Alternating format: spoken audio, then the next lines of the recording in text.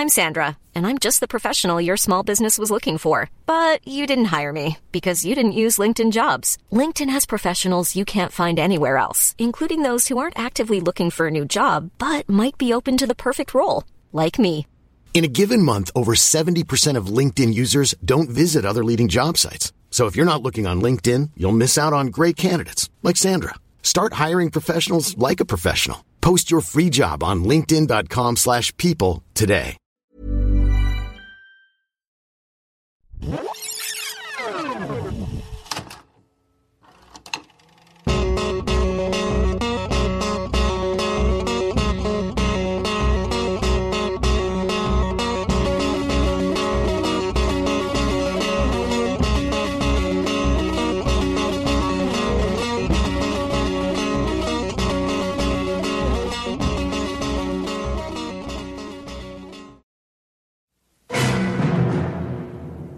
Who? No foolish heroics, if you please. Is Dark Man.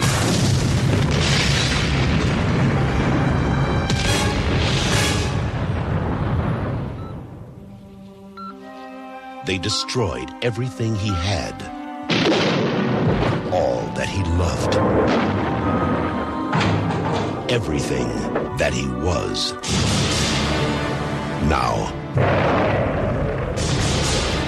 crime has a new enemy, and justice has a brand new face.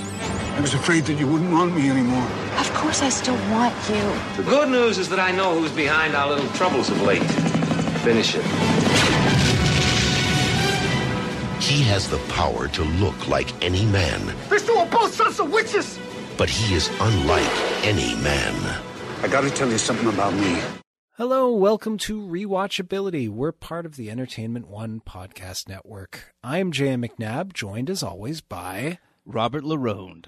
And Blaine is missing this week. There was a fire at his apartment. We think he's probably dead. We found an ear, so we're just going to guess that the rest of him has been burnt up. I don't know. Is this getting too dark? It's very dark. Appropriately dark. It's appropriately dark, man.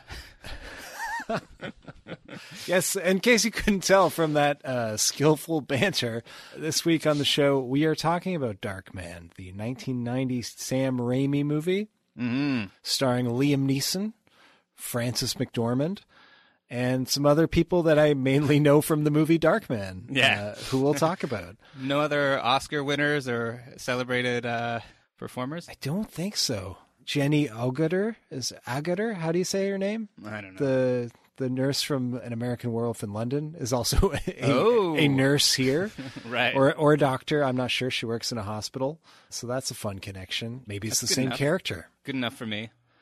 Well, this is a big movie. We've talked about doing it for a while on the show. Rob, talk us through it. When did you first watch Dark Man? You know, I don't think that I saw Dark Man. I think I might have seen part of it when I was younger. Like, this came out in 1990, so I would have been 6, and I think I was scared of it, you know? I remember it having, like, a big, like, visual impact on me. I remember the poster. I remember there was a video game.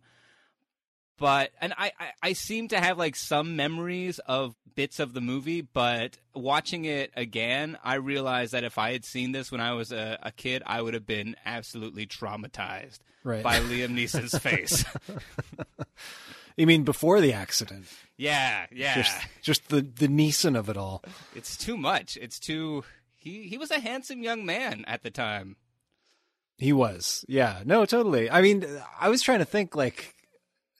I'm sure this was the first time I'd seen him. Like, I don't think he was really in that much before this. He wasn't a big star. Like, no. They didn't sell this movie based on him. No. They sold this movie on, like, a trench coat and a fedora, basically. It was the year of trench coats. It's not even really like a trench coat. It's almost like a frock kind of thing. It looks like something like Ebenezer Scrooge would wear. Yeah, the wardrobe choices are interesting for this.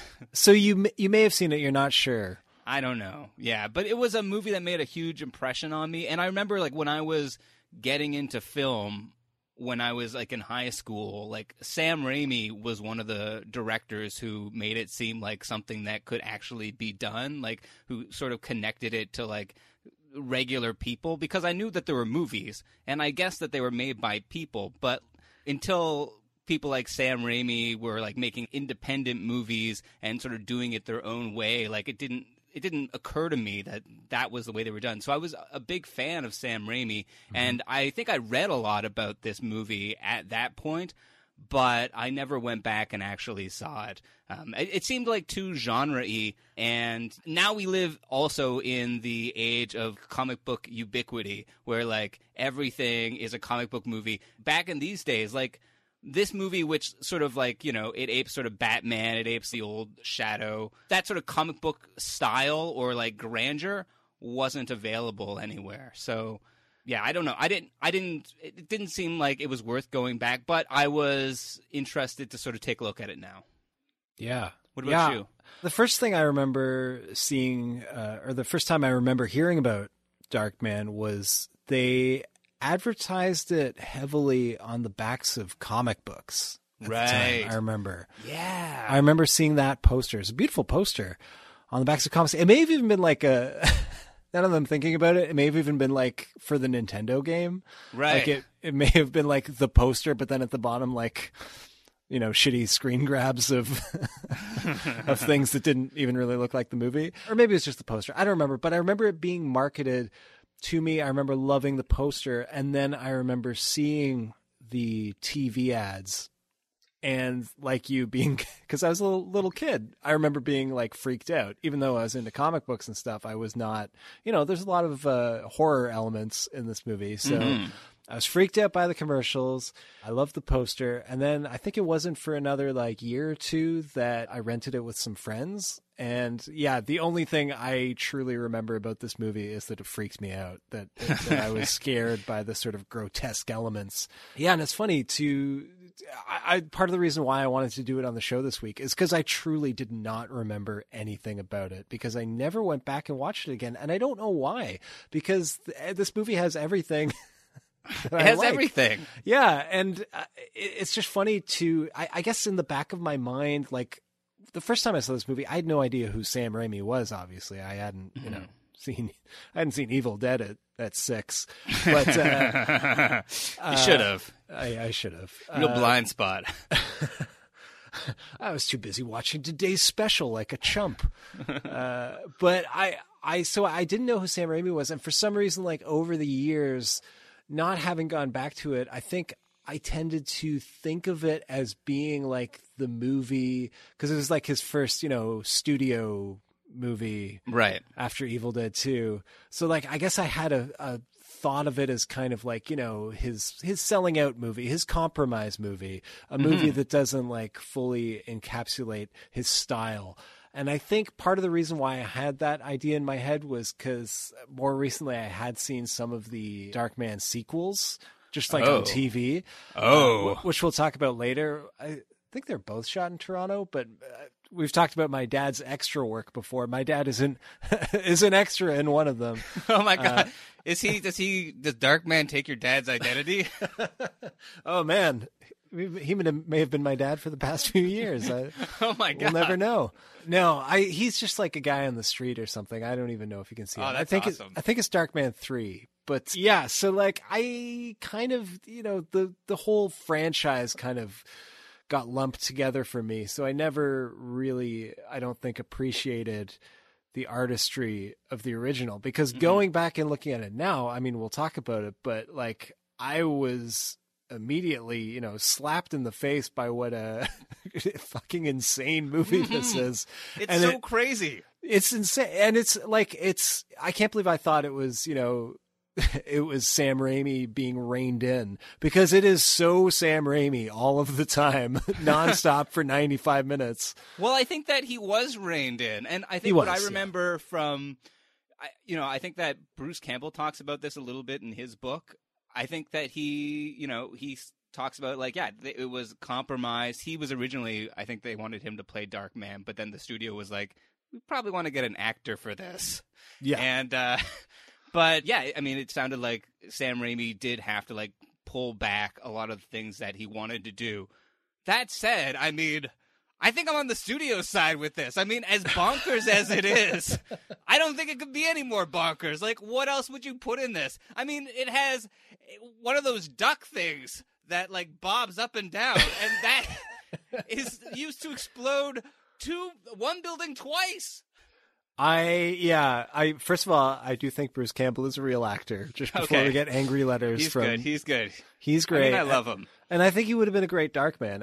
I truly do. But I think you're kind of right. Like, from what I understand, and we'll talk about this more later, but like the studio was mainly just like cutting things down. I think it was mainly about paring down the length of it as opposed to like, changing the tone. Like, one thing I did read was that one scene that's not in the movie, Bruce Campbell said was his favorite scene was like the bad guy, the one who's like wooing Frances McDormand, like a scene where he like comes out of the bathroom in his apartment naked, and then he just like flops on top of a bed that's just like full of gold coins, like he almost has an sexual relationship with money, like almost like a perverted Scrooge McDuck. And then and Bruce Campbell was like, oh my God, that's my favorite scene in the movie. And the producer's like, I'll send you a copy because it's not going to be in the fucking movie. So yeah, I think it was mainly about the length, but we'll talk more about that a little later in the show. Do you want to do a rundown of the plot of Darkman first? Yeah, I will try my fucking best. So it's about a man. Mm-hmm. Not a light man.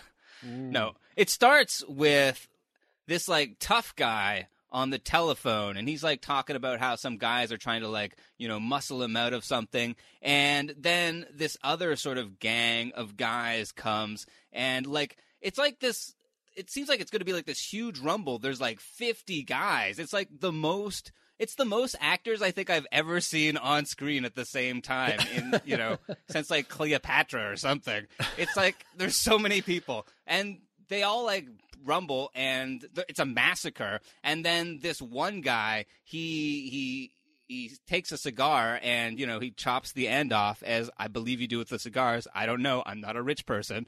And then he uses the cigar thing to like cut off the fingers of this guy who seemed like, the biggest, toughest guy in the first frame of the movie. And, I mean, it's crazy. Yeah. I also horrifying. Think we should mention that, there's the scene where they frisk them. They make sure there's no guns that this gang's bringing in, but they pull the old artificial leg is secretly a machine gun gag. Yep. So right away, this movie is pretty bonkers in the best possible way. Yeah. And then it starts, and we've got the opening credits. I love a movie in the 90s where the opening credit title also like has like a logo, or like, I don't think the first poster even had like the logo where the A is the silhouette of Darkman yet, right. Like the sequels did, but like, you remember did you ever have that feeling where you'd go to see a movie and it had like a great logo or font or something on the poster that you so identified with the movie, and then you went to go see it, and in the opening credits it was some shittier, more boring font, and it was disappointing? It's so disappointing. Yeah, that's the reason I go see most movies, for the font.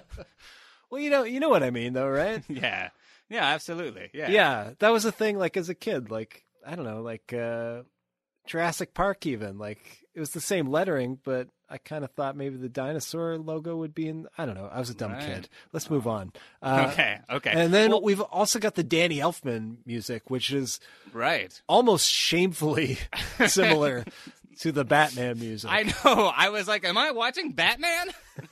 I mean, at a few points in this movie, I was like, am I watching Batman? But, what can you do? But we also have Liam Neeson, and he is a scientist of some sort. He's in the lab. He's trying to put together this artificial skin. We see him scanning old pictures and sort of building these like bad CGI models of noses, and then he prints them out on a 3D printer, I guess. Yeah. And then we can all do that now. Anyone with a 3D printer can just make their own nose. It's pretty cool. I made 3 noses today. But the problem is that they're not quite stable. He hasn't figured out how to keep them so that they stay together for longer than 99 minutes, I think it is. After that, they just sort of like turn to goop, and it's no good. But, he's working hard on it, and he thinks he's like pretty close to cracking it. And he's got a good life besides that, He's dating Frances McDormand, which is pretty much like the best thing in the world. I mean, she's amazing.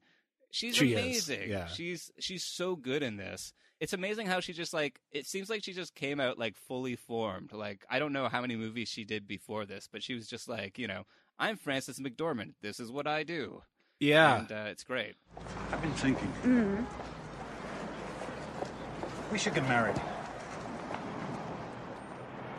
Marriage. Uh-huh. And I've just started getting things going at the firm, and I really like having my own place. But we're practically living together now. Oh. All marriage means is you answer the phone in the morning, and if it's my grandmother, you don't have to pretend it's the wrong number. Poor woman's beginning to think she has Alzheimer's. I can't talk about it now. Come here. Jules, I'm asking you to marry me. Hey, I love you. I mean, I realized... But I gotta think it over, okay? And the only thing I remember seeing her in before this, personally, was probably Blood Simple. That would make sense. And, I think part of the reason she got the job was because, she was friends with Sam Raimi, because they all she and her future husband, which one is it? Joel Coen she's married to? I think so. Her and the Coen brothers and Sam Raimi all lived together in that house in the 80s, that mythical movie house. And the Coen brothers did punch up on the script and stuff. Yeah. Or helped Raimi figure out the story. So it makes sense that she's here, but I don't know if you read this, but apparently they had some problems while they were making it. They had some friction.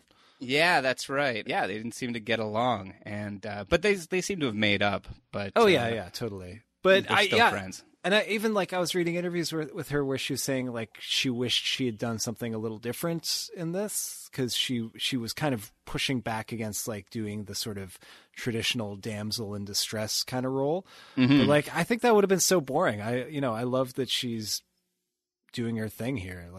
It could have been such a stupid part, but it's not, because it's Frances McDormand. Yeah, absolutely. And it starts off really good for her. I think she's a lawyer, but basically she's discovered that this guy is bribing people. This developer is bribing people. And so she's going to confront this guy. And she goes up and confronts him and is like, hey, I saw that there was all this money going to people. What's the deal? And he's like, oh, it's bribes. And she's like, what? You're just not supposed to admit it. Yeah. No, she was also like, yeah, I figured. It's no, don't go to the guy you think is doing the bribing. Go to anyone else. It was kind of similar to Batman Returns. Yeah. That was a big problem in the early 90s, was women going to their bosses and pointing out crimes that they committed, and leaving ample opportunity for them to try and commit murder.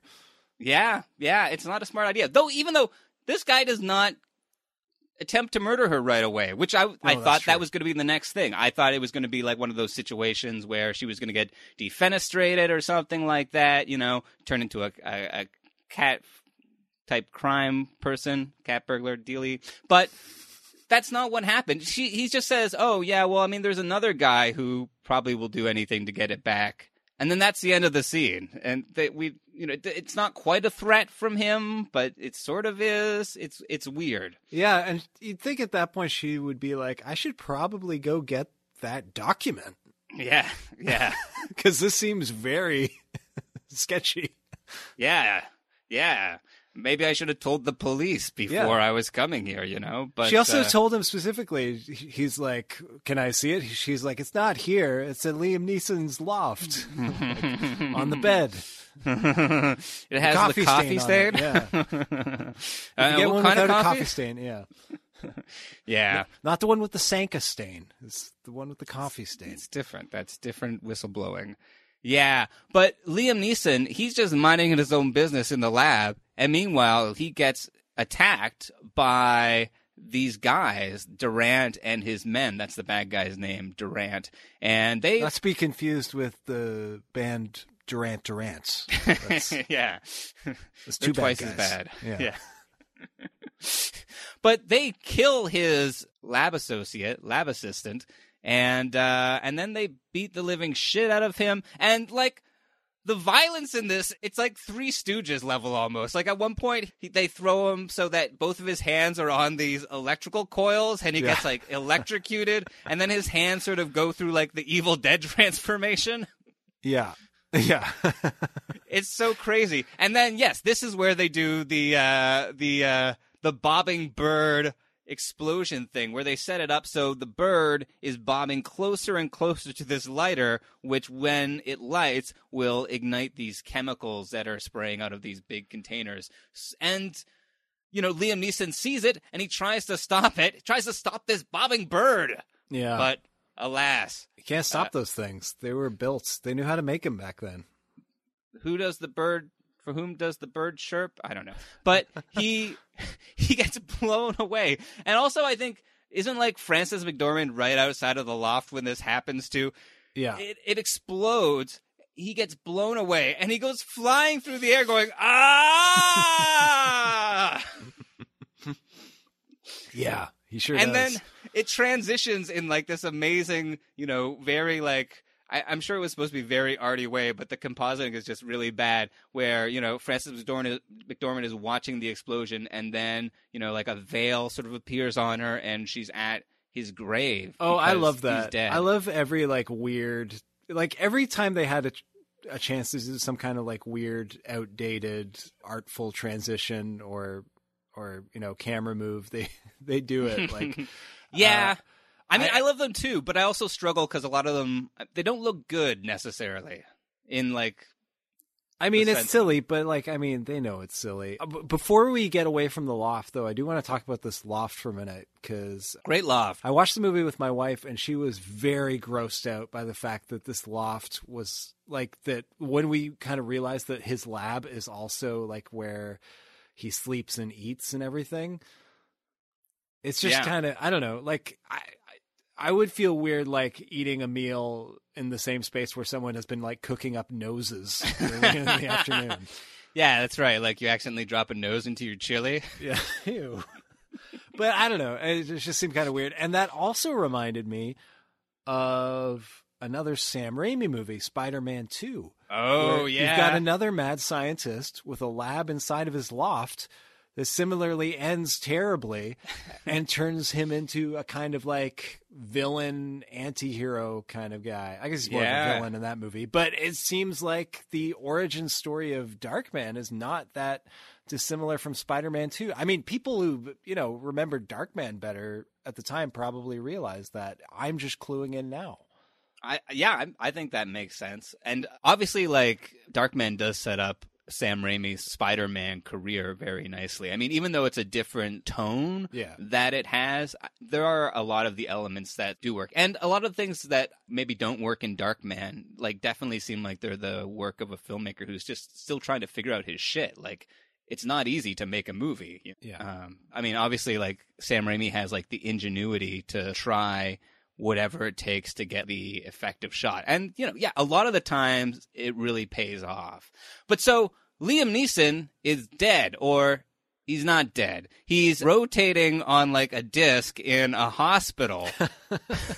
It's like the Wheel of Fortune. Yeah, it seems more like torture than anything. Why did they have him on that wheel? The doctor who's explaining literally everything about him doesn't explain that one thing. That's Jenny. How do you say her name? It's Agutter. I've never had to say it out loud before now. I don't know. But what's she from? She's an American Werewolf in London. Ah, right. And she's in Walkabout. She's in lots of stuff. She's great. I was hoping she'd be in this more because there's something about like her voice is so nostalgic. I find it like very soothing, her presence, even though she's kind of like a terrible character. Well, I thought that they let her talk so much and she gave so much information. I assumed that she was going to be in more of the movie. Yeah. But then Liam Neeson just sort of takes off and starts, running in his like bandages, and that's it for her. It does make you question the security of the hospital. Like a guy literally head to toe in bandages just strolls out of there. Yeah.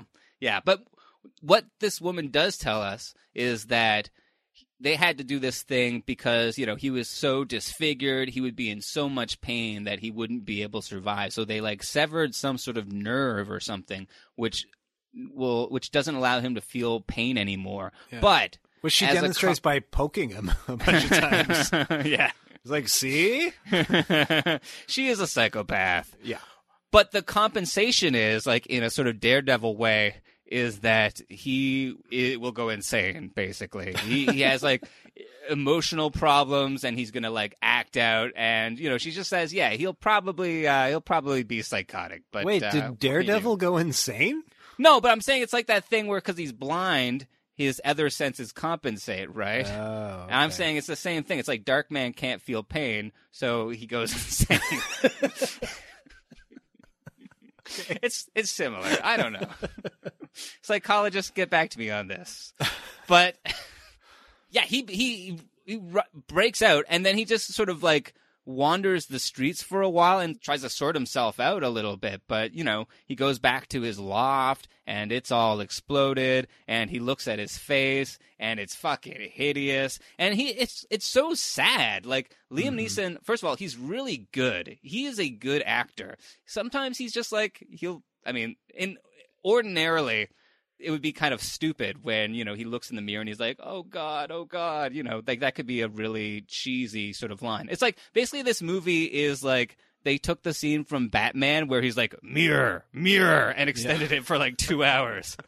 But Liam Neeson pulls it off. He has all the chops to make it seem like he's a really tortured individual. Yeah, I mean, and obviously, I love the things they're playing with in this movie, because there's so much universal horror monster, old 30s and 40s monster movies kind of elements at play here.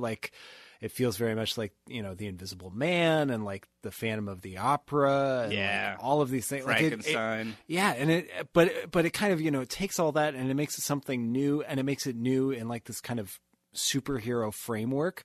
But it all just does it so well. I don't know.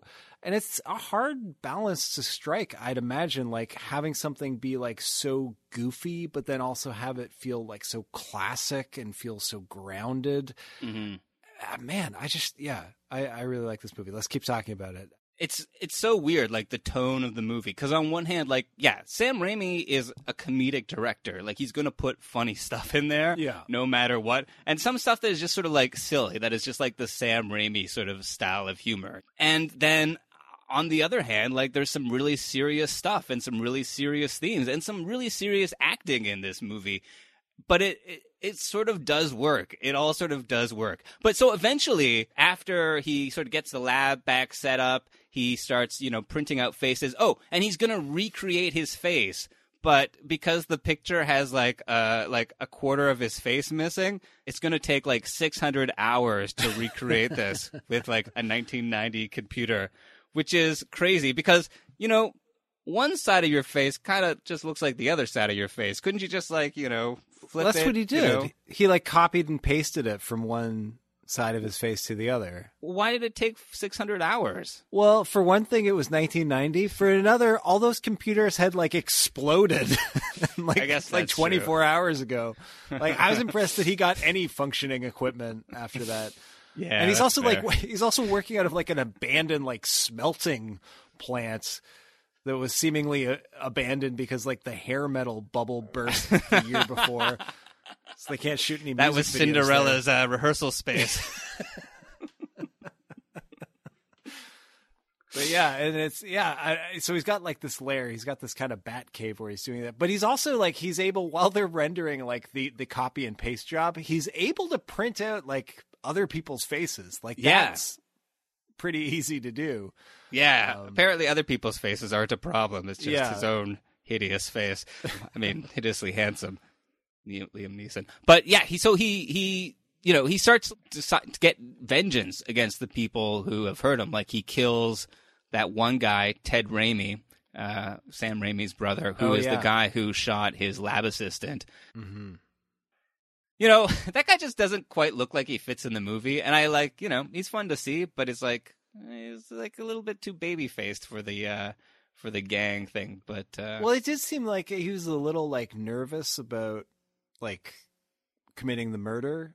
Yeah, I don't know. It seemed like maybe he's supposed to be like a little meek or something.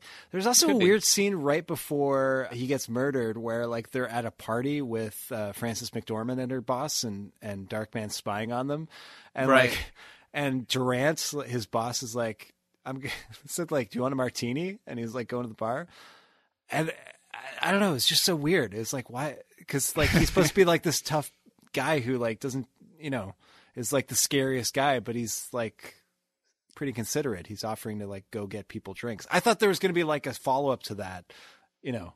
He's just always offering people drinks. Well, no, but then it'd be like, I don't know, like why would you have like a scene where he's being nice randomly for no reason? There was probably a follow up to that got cut. Now that I'm thinking about it, but yeah, maybe he is an interesting villain because he's not blatant, he's not loud, he doesn't seem like psychotic. He just seems like very calm and yeah.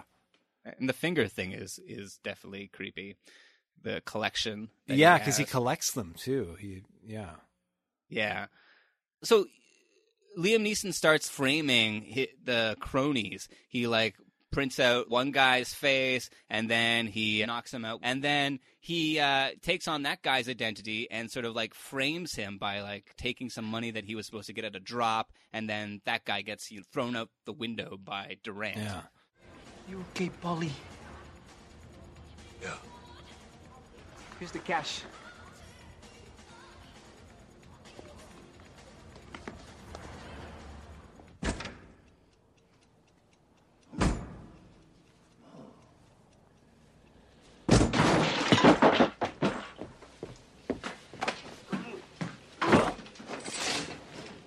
Paulie, we've been very concerned about you.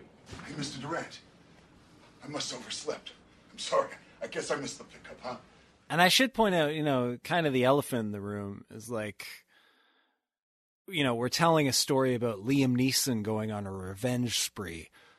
Kind of a slippery slope. Oh, shit. Today. Oh, my God, yeah, especially with Liam Neeson.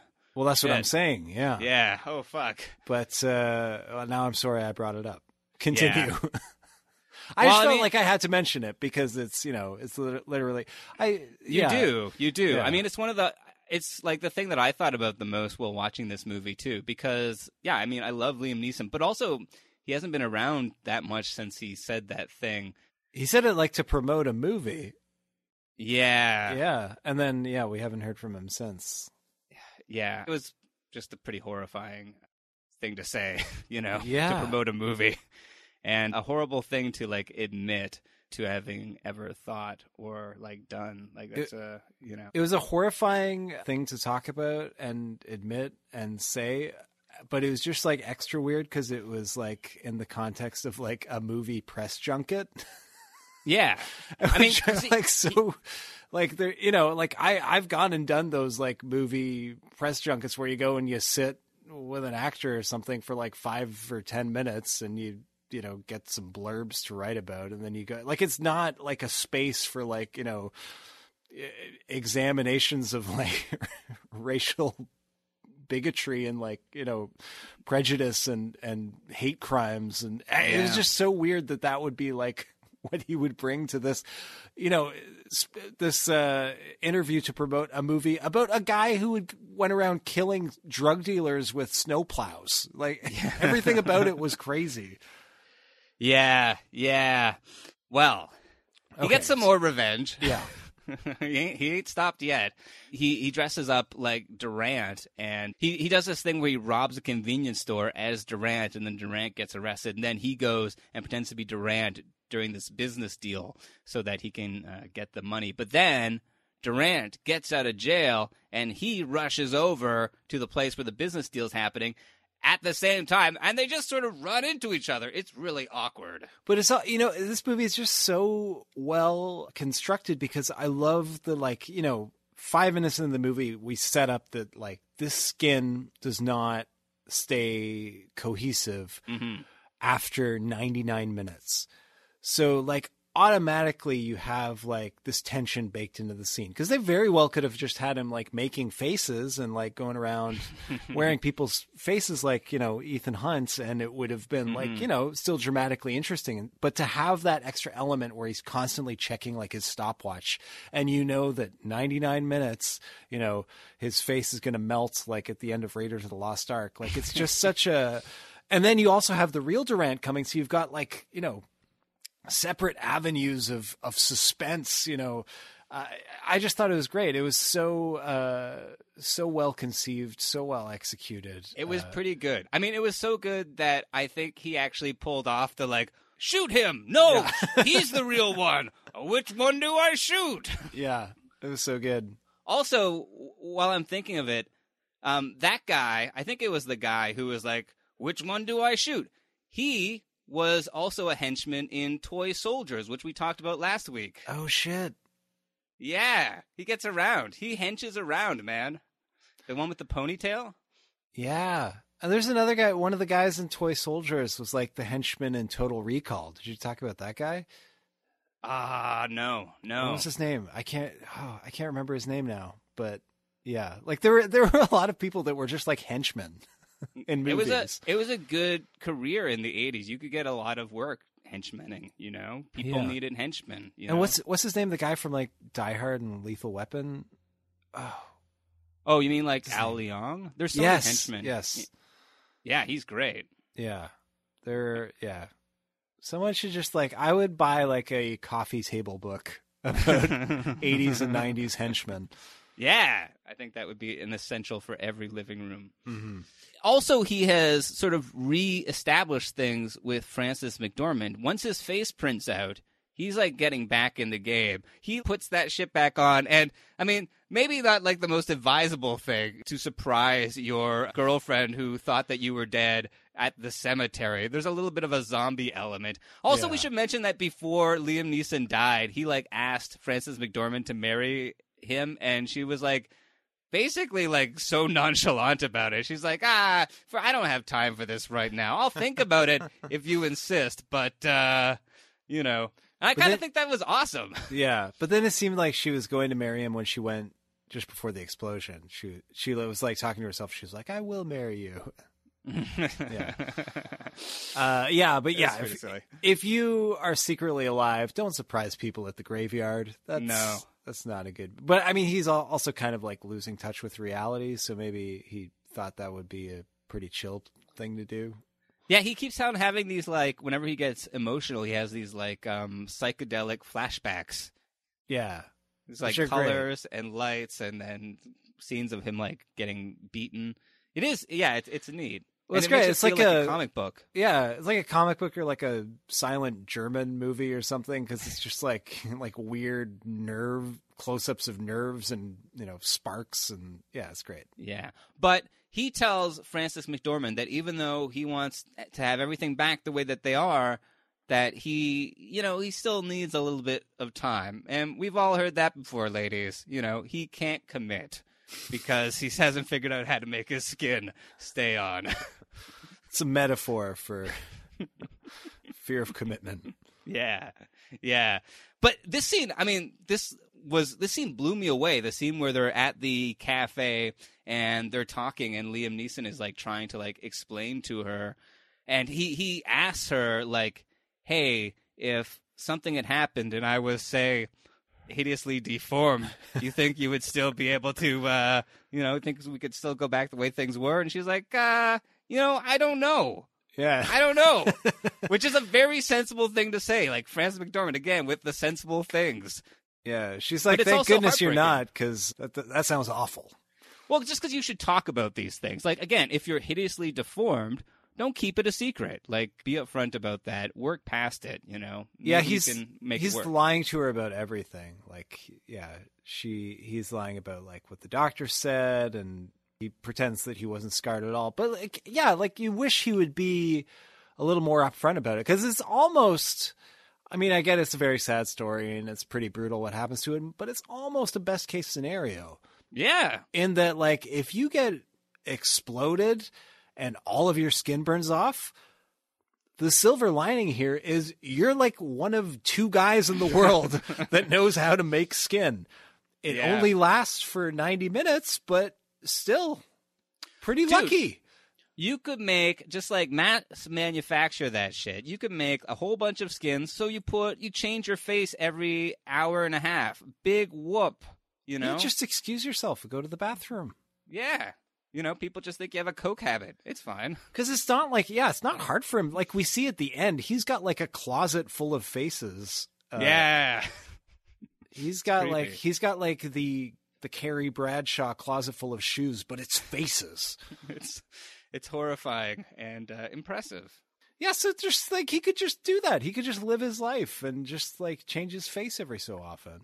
Yeah, but he hasn't finished getting revenge, and I think that's like the main thing that's keeping him from, just settling down again. He still needs to get some more revenge, but also, things aren't so easy because he keeps on having these like near breakdowns. Like he goes to the carnival with Frances McDormand, and he's just about to like tell her that he's been deformed. He's about to like explain everything to her, and he overhears a carnival barker talking about a freak, like displaying a freak. Like I guess this was still a thing in the 90s.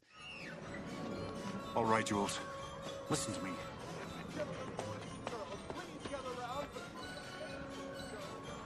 I gotta tell you something about me. How I've changed. When I was in the hospital, ladies and gentlemen, half man, half beast. Witness this cruel accident of science with your own eyes.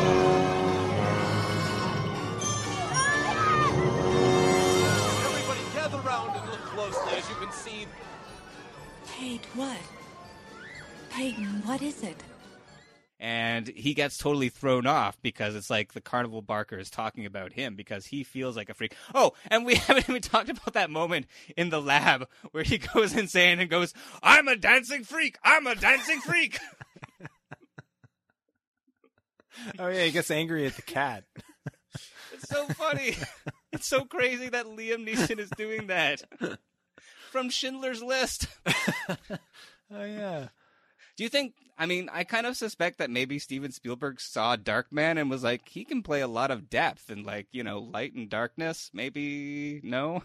Yeah, because there was like, a sense, I think, among like people our generation maybe who either didn't see Darkman or saw it when they were a bit too young. Like, we all just got used to Liam Neeson, the serious actor who was in Schindler's List and like Rob Roy and shit like that. That like, when he started doing Taken movies in the 2000s, it seemed like this crazy pulpy deviation from his career path. But like, like the first thing I saw him in was this movie. This movie is ridiculous in the best possible way. But like, it's funny to think that there's that perception of him like shifting gears when he's always been, pretty versatile. Yeah. Well, there's definitely been periods for him. Like there was like definitely an arty, dramatic period for him. And then he did start doing more of like the mainstream movies. Like, he was in Batman, obviously, as Ra's al Ghul. I like the ones that he does. Qui-Gon like, Jinn. Star Wars. I don't really like the Taken movies, but I like the movies he's done after that where it's just like thrillers on a different mode of transportation. Like it's Liam Neeson on a train, it's Liam Neeson on a plane. It's it's a Dr. Seuss story of Liam Neeson. I like those, I got to admit.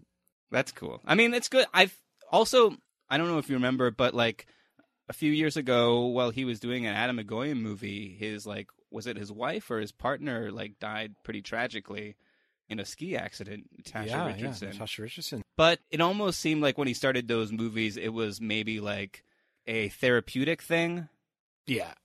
It's like, I think he said as much maybe at one point, that is something to that effect. Like, just do something fun. Like, when you've experienced a tragedy like that, you're not, he's not signing up for Schindler's List 2.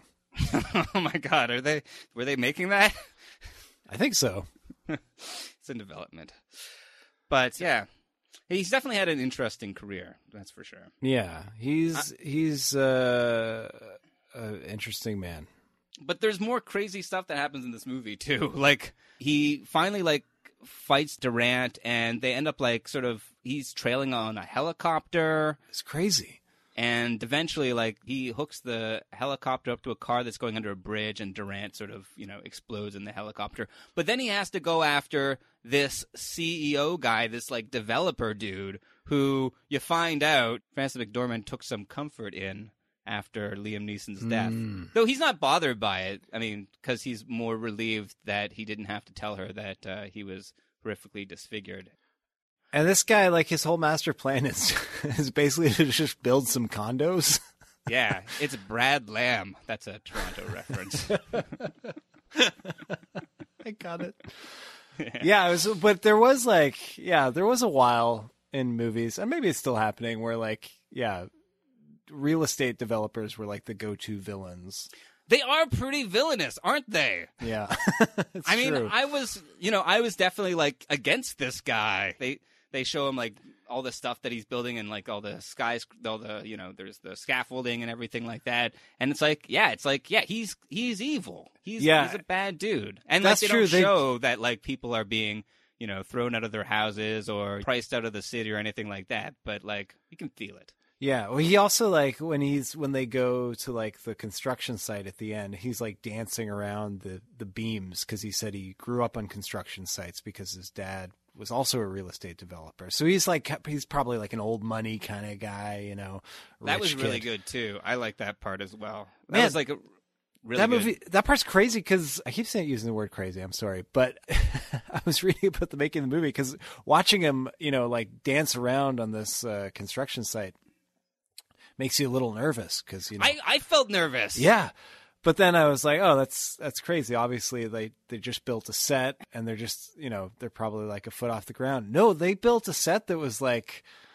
something like 3 stories high or something. So they were actually like up pretty high. And at one point, that actor fell off of the beam and like broke his femur. Oh my god! And had to be taken to the hospital. Oh my god! Yeah. Wow. They would just CG that now. But well, it worked because I felt like I was getting vertigo just watching it. Like, it was very effective. Though also it did feel like Batman because they go up to the top of the thing in Batman. But it also just seems to be like a convention of those like, almost like gothic adventure stories where like, you fight the monster or the Baron or whatever at the turret, at the top of the castle. It's true, but it also kind of reminded me like it did seem like there were a lot of elements that kind of fed into The Dark Knight, which is also a superhero movie. Mm-hmm. And also had like a guy whose face was blown off. Right. Going around like, killing off mobsters to get revenge. And then it also ended at a construction site like that. So I see some similarities between those movies. But then the bad guy tries to kill him with like a nail gun. He does not succeed because he hulks out. He gets like his rage boost of strength. Yeah, and then so he beats the bad guy, and then I do kind of love the last scene because it's not like this epic thing or like they don't make a big deal of it like because he saves Frances McDormand. He loves Frances McDormand, but like he's basically like, I'm pretty nuts right now. Like I just because he also like kills the guy because the guy basically says to him like, you can't do it. You're a good guy. Like I know you're not going to do this, and he lets him drop to his death anyway.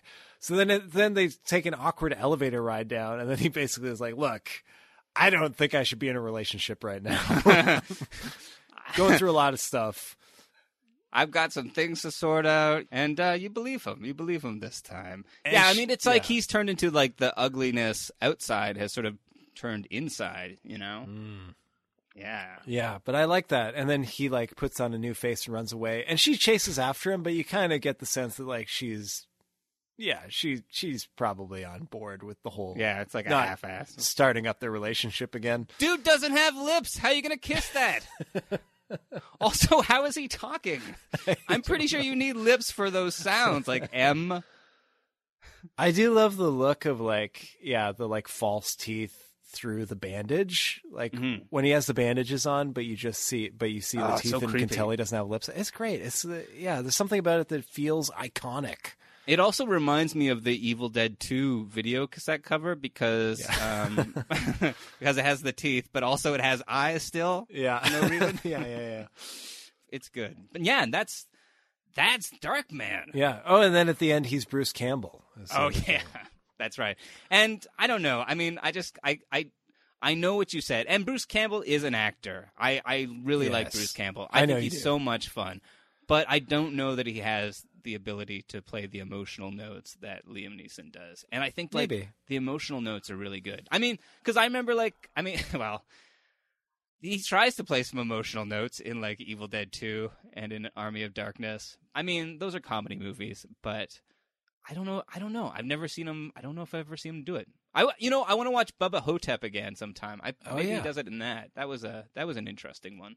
Yeah, he was really good in that. Yeah, it's funny because Raimi wanted to cast him. The studio didn't, but he said like I still got to be Darkman is what he said because he is at the very end. And I always thought, not always, in the last day since I watched this movie again, I thought that could have been a cool sequel idea.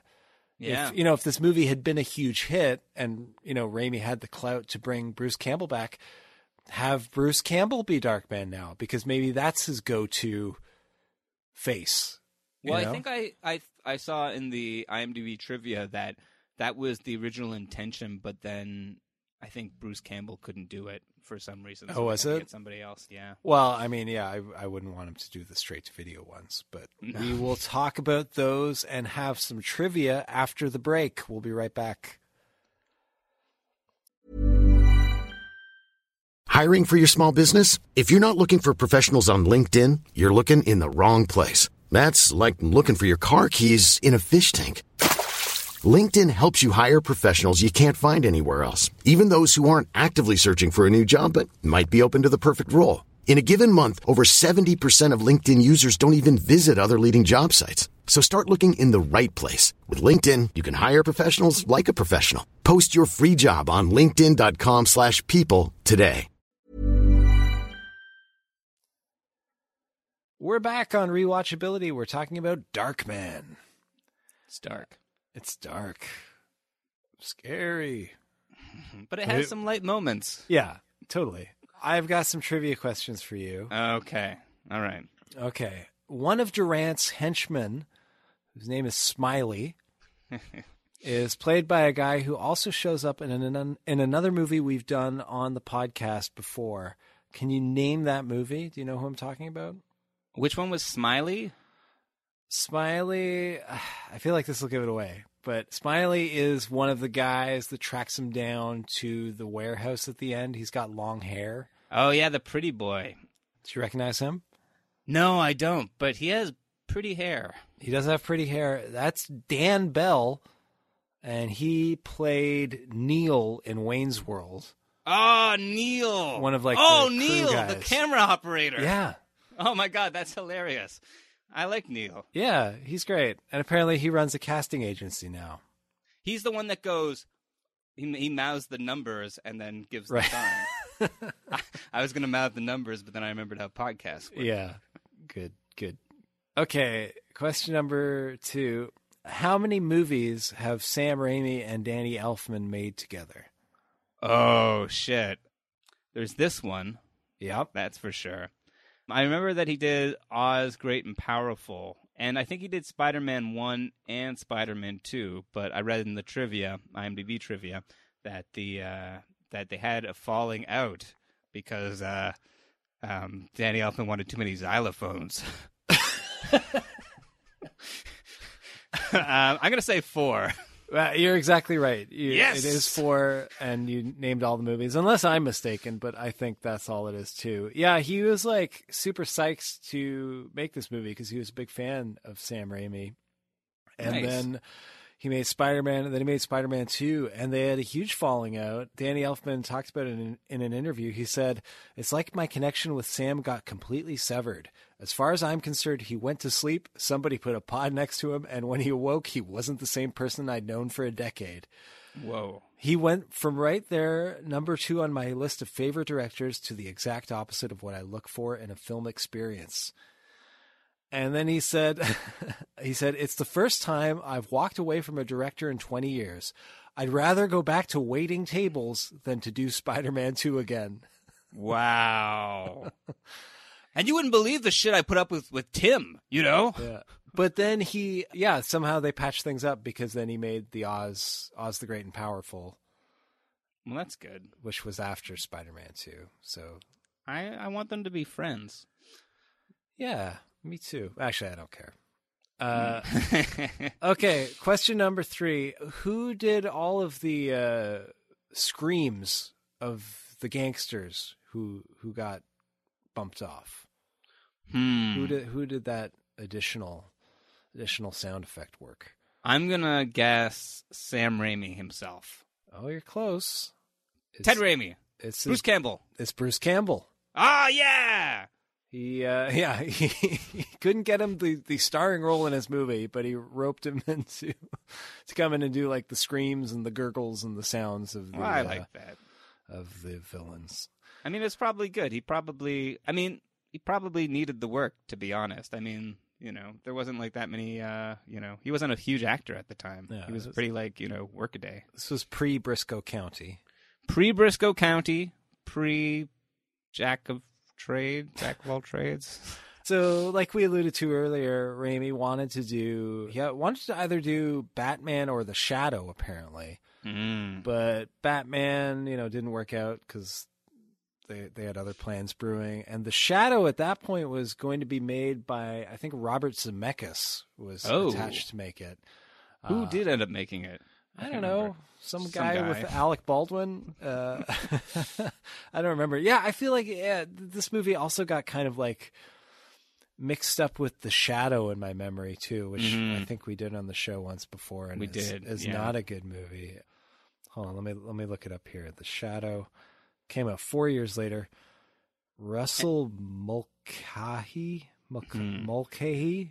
And where does The Phantom fit into all of this?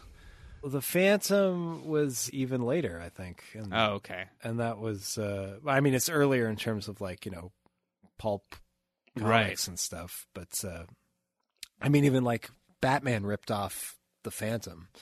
Right, yeah. But I think that was made after that. But going back to Darkman, so like we talked about, there was a lot of push and pull with the studio. From what I've read, there was a big Hollywood Reporter oral history published last year for the 30th anniversary. Neat.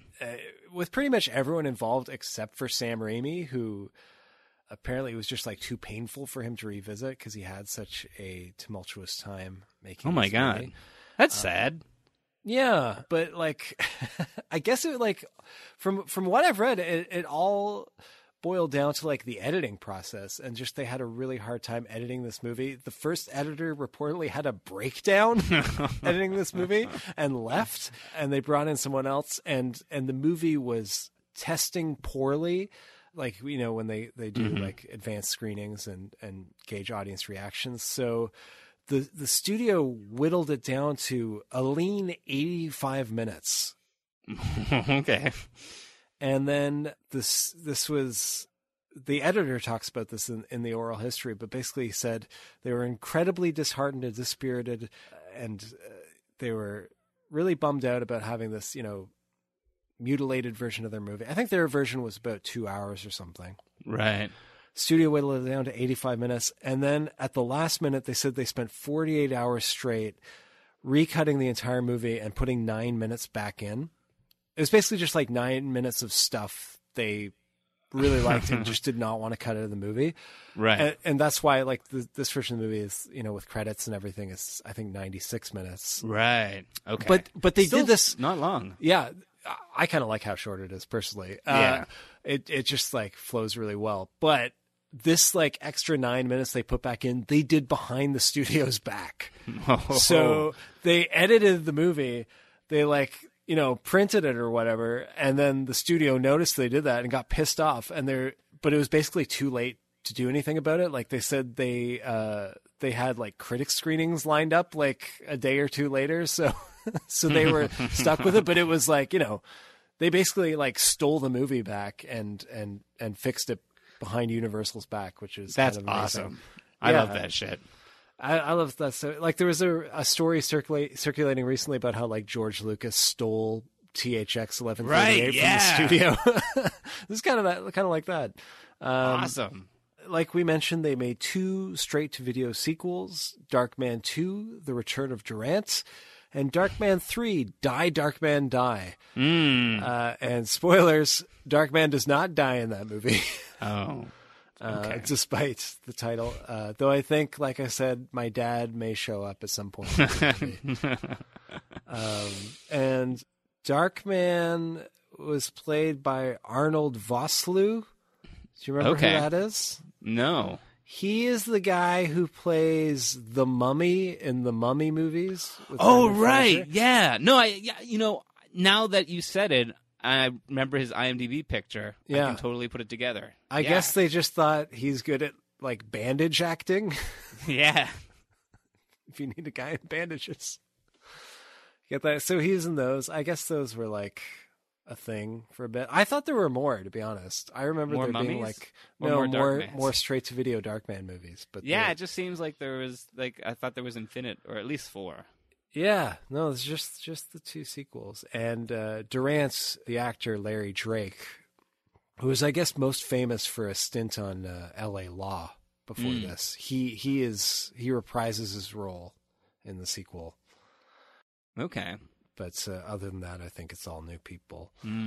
There was a comic book series. Makes sense. So Marvel did an adaptation of the movie, and then they did like a, I think, 6-issue miniseries. Cool. Which I was looking at some of like the covers and the artwork and stuff. I didn't get to read any of it, but it looked good. Nice. I would check it out. I'd probably rather read the comics than watch Darkman 2 video movies again. But I mean, you never know.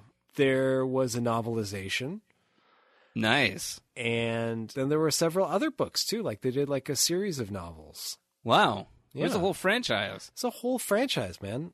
They also did a pilot for a Darkman TV show that was never picked up. Wow. And I don't think the pilot ever aired, but it is on YouTube. I watched some of it. It was really bad. Wow. It's weird because they like the first like 5 minutes or so was like recapping his origin story and like actually using footage from the movie too. Okay. But like they changed it around. So like the Frances McDormand character was his wife and she died in the explosion. No. Yeah. I guess because they didn't want him like tied down or something. Right. Women are going to want to have sex with you, Doc, man. We want them to be able to think they can do that. We're putting your face on Tiger Beat. Yeah. Some bandages over it. The Cynthia Lennon of the Darkman franchise. Yeah, so it looked pretty terrible. Again, totally different cast, except for Durant. Durant's back, baby. Who was again played by Larry Drake. And yeah, it was bad. But yeah, I was looking up articles about it, things that were written recently. There's a lot written about it in the on the 30th anniversary last year. It seems like there's just a lot of fondness for this movie. Like I was looking at, there's an article on Collider about how Darkman helped shape the Marvel cinematic universe, which Ooh. I think part of their argument was like those movies were so defined by like the Raimi Spider-Man movies, and the Raimi Spider-Man movies were informed by his work here. But then on top of that, like we talked about that balance, like this movie has like, you know, genuine stakes and like, you know, action and you know, a superhero narrative, but then it's also got a lot of humor and a lot of like irreverence, and that's something a lot of the Marvel movies try to do. So yeah, you can see that here to a certain extent. Yeah, people just seem to really love this movie. I kind of don't know why it's not more of a thing. I mean, now that we're getting into talking about how we felt about it, like I fucking love this movie. I thought it was so great. Good. And I'm almost like mad at myself that I never revisited it earlier. It's so good. What's wrong with you? I don't know. I wish that somebody had told me that it was like crazy and fun. Yeah. I wish that somebody told me that it was gonzo, that there was like all these like way out there elements, but also that it sort of has like a soul too. Totally. Yeah. Yeah. It's all of I those don't understand why, like, I don't know whether I should say this and open Pandora's box, but it seems like one of those franchises that should be remade, or that they should find like, some way to sort of give this character like a continued existence. Like, yeah, because they're always digging up superheroes now that I've never heard of. Yeah. I haven't heard of half these ones that are coming out. They're like, the Blue Widget and, Miss Lightning Face. I don't know those ones. Give me Darkman.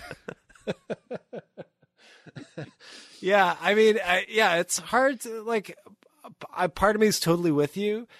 Part of me also thinks like, well, it's really just like, I think it's like Raimi at this stage of his career was just doing this kind of thing and made this such a unique movie. Like, I don't know if that could necessarily be recaptured, as evidenced by the fact that the sequels, while they may have their redeeming qualities, I don't really remember what they're like. That's true. Totally eschew that style. Like, they don't have that sort of signature vibe that this movie does. So can that character exist outside of like this completely unique style? This movie just kind of creates this whole surreal universe for him too. I just don't know. But then on the other side, me like is right there with you. Like, there's something about like the look of the character. Like, yes, partly it's like the Invisible Man, but it's also got this grotesque horror element. Like, he feels like like I said before, it feels iconic. Like, it feels like something that already existed before this movie came along.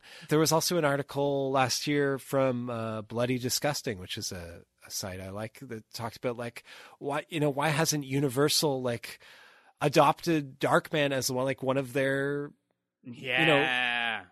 monster horror icons, because they've certainly propped up a lot of other more recent horror franchises. And this isn't strictly horror, but it's got that element to it. One thing, everyone involved with the movie really lauded was the marketing behind this movie. Right. Yeah. Because they sold this movie with like these teaser posters that had like a bit of the final poster, but in front of it was this text that said like, "Who is Darkman?"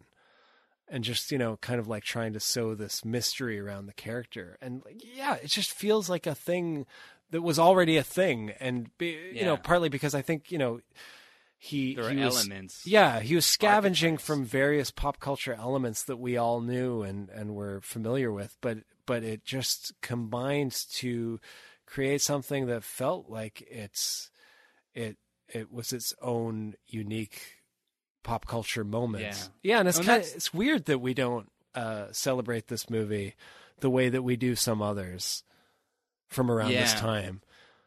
I think like it's a gem. I think the fact that Sam Raimi doesn't love it is probably part of the reason. I think, if he had like better memories of it, then maybe it would be sort of re-released or given some sort of like attention. And it's a shame because I think like it is a really great movie, and I think it has like a lot of the elements of the things that we love from Sam Raimi movies in there in like a really interesting way, in like a context that we don't necessarily always see them. I like that it's like darker than Spider-Man. Like Spider-Man, as much as I think those are great movies, like when Sam Raimi was the person announced as the director, I was like, him? He's like, I could see him doing like Batman, or I could see him doing something like weird, but like Spider-Man seems like too bright, almost too like innocent or something. I don't know. But obviously like everything that he did was in Spider-Man was there in Darkman, but also like so much more. Like there's so much like depth to his character, but also like, those things do come out in Spider-Man. Like that's Dr. Octopus, that's the Green Goblin. All of those things sort of get transmuted. And the other thing I was thinking is, as much as like, I wish that there was, and sorry, just not to interrupt, but that's also a bit of Spider-Man. Like at the end of Spider-Man, I guess it's Spider-Man 1. Yeah. The end of Spider-Man 1, like him actively walking away from Mary Jane, that's very much like the end of Darkman. Yeah.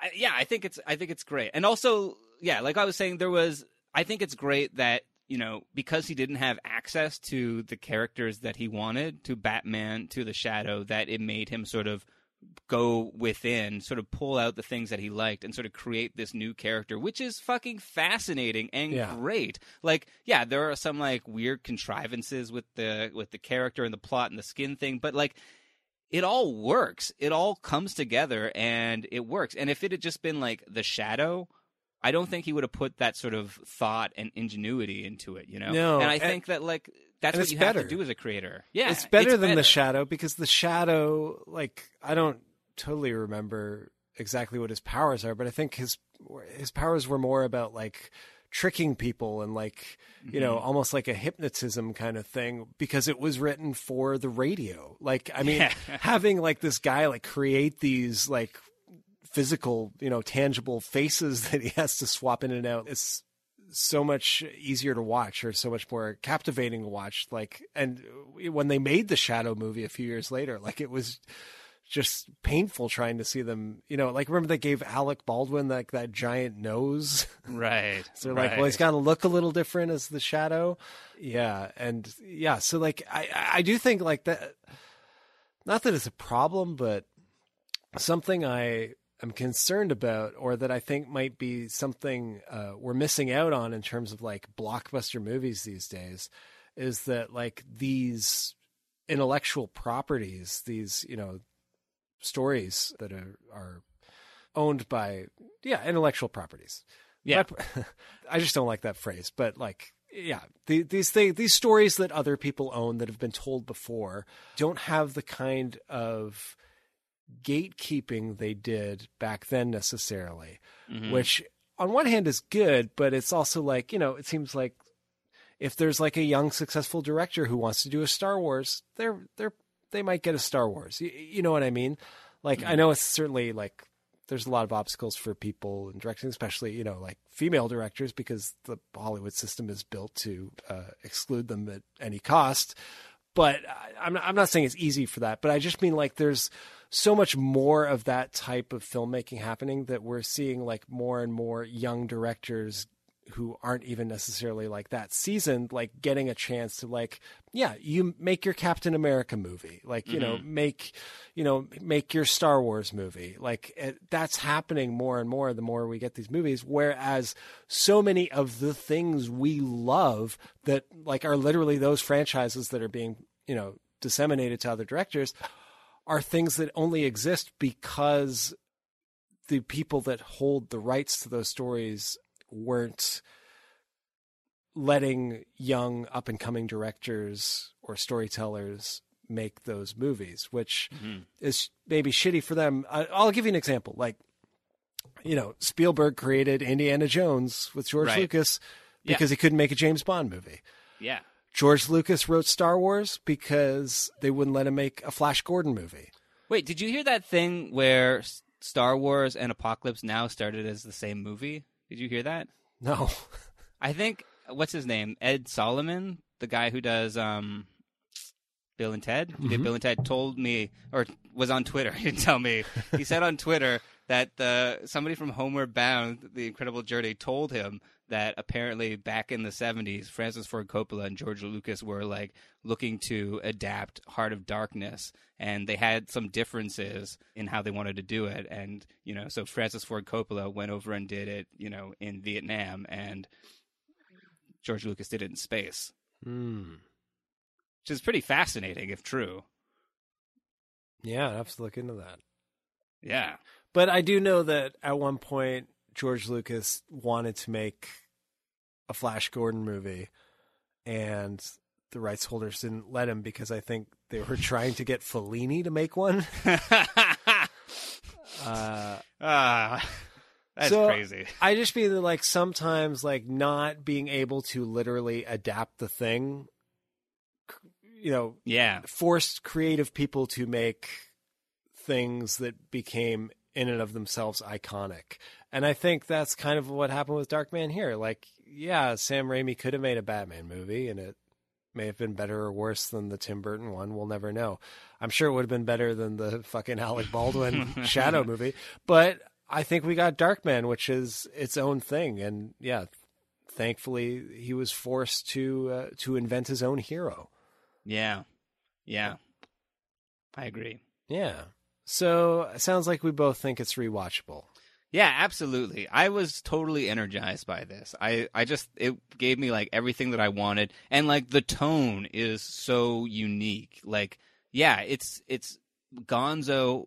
It's funny, and it's also, like, fucking dark, and, like, you know, it almost feels like The Fly in certain senses. Like, there's a real, like, almost Cronenbergian, like, mad scientist element to it, you know? Yeah. It has, like, everything. I think it's, like, a really well-rounded movie, and the places where it falls short, it does so in a really charming way. Because Sam Raimi, he wants to make this movie, like, this thing. It's so personal to him, which is probably why he's so hurt by the way that it turned out. It was so personal. He was putting so much into it, and like the parts that don't quite work, like they still have like the ingenuity. They still have like the DIY aesthetic.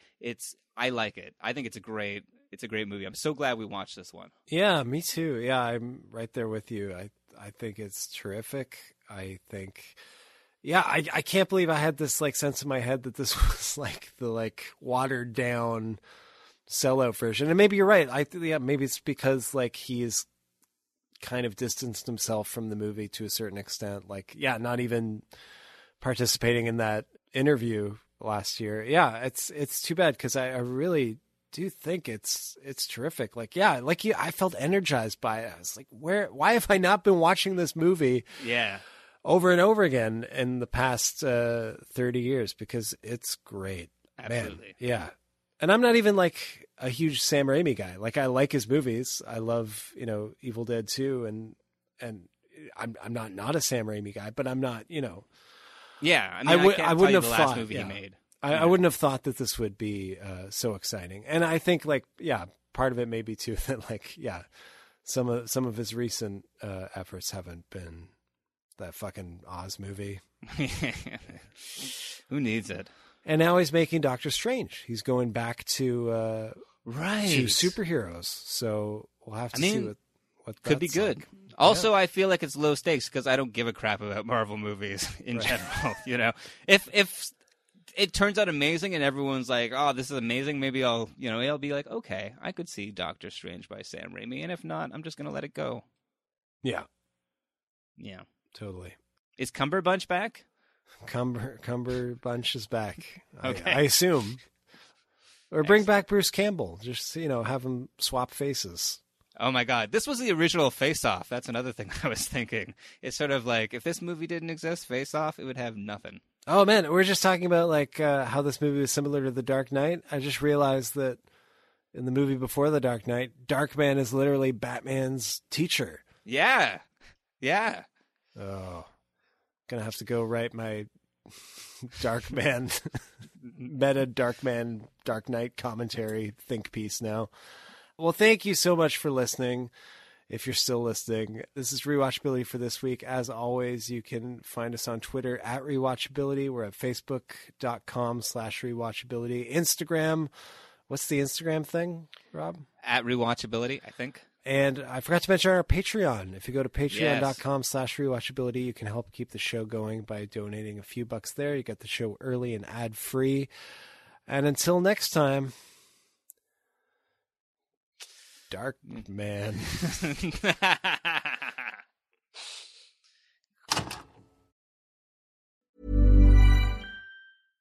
Imagine the softest sheets you've ever felt. Now imagine them getting even softer over time. That's what you'll feel with Boll & Branch's organic cotton sheets. In a recent customer survey, 96% replied that Boll & Branch sheets get softer with every wash. Start getting your best night's sleep in these sheets that get softer and softer for years to come. Try their sheets with a 30-night guarantee. Plus, get 15% off your first order at bollandbranch.com. Code BUTTERY. Exclusions apply. See site for details.